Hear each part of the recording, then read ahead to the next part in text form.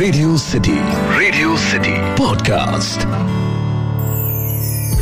Radio city पर कहानी पौराणिक भारत की। आज मैं आपको महर्षि विश्वामित्र की कहानी सुनाता हूँ कि कैसे वो क्षत्रिय से एक ब्राह्मण बने। रेडियो सिटी पर मेरा नाम है अखिल और आप सुन रहे हैं कहानी पौराणिक भारत की। ये एक ऐसा पॉडकास्ट है जहां मैं आपके लिए रामायण, महाभारत, पुराण, लोकगीत, लोक कथाओं से ऐसी कहानियां लेकर आता हूं जिनके बारे में ज्यादातर लोग नहीं जानते। महर्षि विश्वामित्र इतिहास के सबसे श्रेष्ठ ऋषियों में से एक हैं, जो कि जन्म से ब्राह्मण नहीं थे, लेकिन अपने तप और ज्ञान के कारण इन्हें महर्षि की उपाधि मिल सकी, जिसके साथ ही इन्हें चारों वेदों का ज्ञान और ओमकार का ज्ञान प्राप्त हुआ।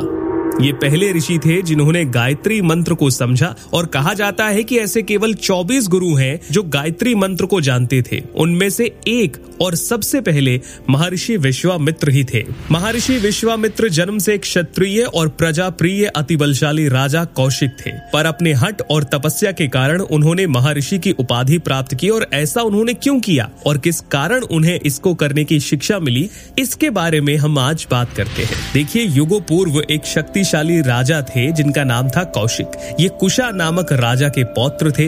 राजा कुशा की 4 संतानों में से एक थे कुशनाबर, जिन्होंने पुत्र कामेष्ठी यज्ञ द्वारा कधी नामक पुत्र को प्राप्त किया।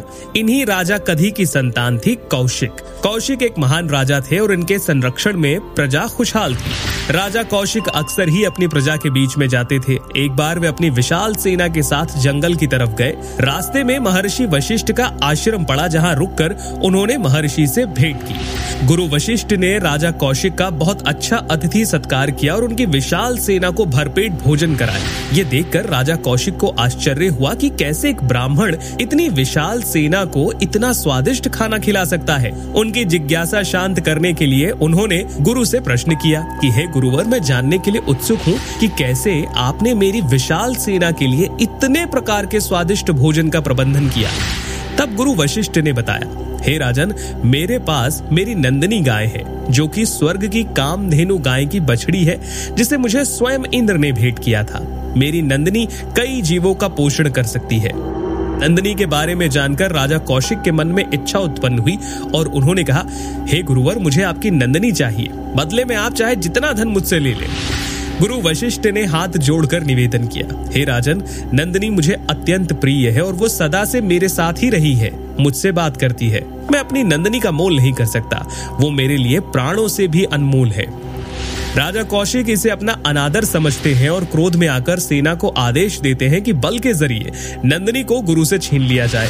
आदेश पाते ही सैनिक नंदिनी को हाँकने का प्रयास करते हैं, लेकिन नंदिनी एक साधारण गाय तो थी नहीं। वो अपने पालक गुरु वशिष्ठ से आज्ञा लेकर अपनी योग माया शक्ति से राजा की विशाल सेना को ध्वस्त कर देती है और राजा को बंदी बनाकर वशिष्ठ के सामने खड़ा कर देती है। राजा अपनी सेना के नाश से क्रोधित होकर गुरु वशिष्ठ पर आक्रमण कर देते हैं। गुरु वशिष्ठ क्रोधित हो जाते हैं और राजा के एक पुत्र को छोड़कर सभी को श्राप देकर भस्म कर देते हैं। अपने पुत्रों के इस अंत से दुखी कौशिक अपना राजपाट अपने पुत्र को सौंपकर तपस्या के लिए हिमालय चले जाते हैं और वहां कठिन तपस्या कर भगवान शिव को प्रसन्न करते हैं। भगवान शिव प्रकट होकर राजा को वरदान मांगने के लिए कहते हैं। तब राजा कौशिक शिव जी से सभी दिव्यास्त्रों का ज्ञान मांगते हैं। शिव जी उन्हें ये ज्ञान देते हैं। धनुर्विद्या का पूर्ण ज्ञान होने के बाद राजा कौशिक पुनः अपने पुत्रों की मृत्यु का बदला लेने के लिए वशिष्ठ पर आक्रमण करते हैं। दोनों तरफ से घमासान युद्ध शुरू हो जाता है। राजा के छोड़े हर एक शस्त्र को गुरु वशिष्ठ निष्फल कर देते हैं। अंत में वो क्रोधित होकर कौशिक पर ब्रह्मास्त्र का प्रयोग करते हैं, जिससे चारों तरफ तीव्र ज्वाला उठने लगती है और सभी देवता वशिष्ठ से अनुरोध करते हैं कि वो ब्रह्मास्त्र को वापस ले लें। सभी के अनुरोध करने पर गुरु वशिष्ठ शांत हो जाते हैं और ब्रह्मास्त्र वापस ले लेते हैं। वशिष्ठ से मिली हार के कारण कौशिक राजा के मन में एक बहुत गहरा आघात पहुंचता है और वो समझते हैं कि एक क्षत्रिय की बाहरी ताकत किसी ब्राह्मण की योग की ताकत के आगे कुछ नहीं है। इसीलिए वो फैसला लेते हैं कि वो अपनी तपस्या से ब्रह्मत्व हासिल करेंगे और वशिष्ठ से भी श्रेष्ठ गुरु बनेंगे।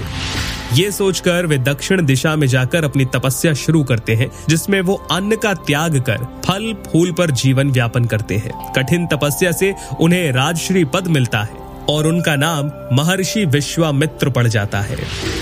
तो ये थी कहानी कि कैसे महर्षि विश्वामित्र, जो कि जन्म से क्षत्रिय थे, अपने कर्म से और तपस्या से ब्राह्मण बने। आपको ये कहानी कैसी लगी हमें जरूर बताइए। इसमें से कई कहानियां ऐसी हैं जिन्हें कई अलग अलग तरह से बताया गया है। अगर आपने वो कहानी सुनी हो तो मुझे जरूर बताइएगा। और आज की कहानी कैसी लगी ये भी बताइए। ईमेल लिखिए podcast@myradiocity.com पर, यानी कि podcast@myradiocity.com, या फिर इंस्टाग्राम पर आप मुझे बता सकते हैं। आरजे अखिल के नाम से हूँ मैं। सुनते रहिए रेडियो सिटी। मेरा नाम है अखिल। रेडियो सिटी पर कहानी पौराणिक भारत की।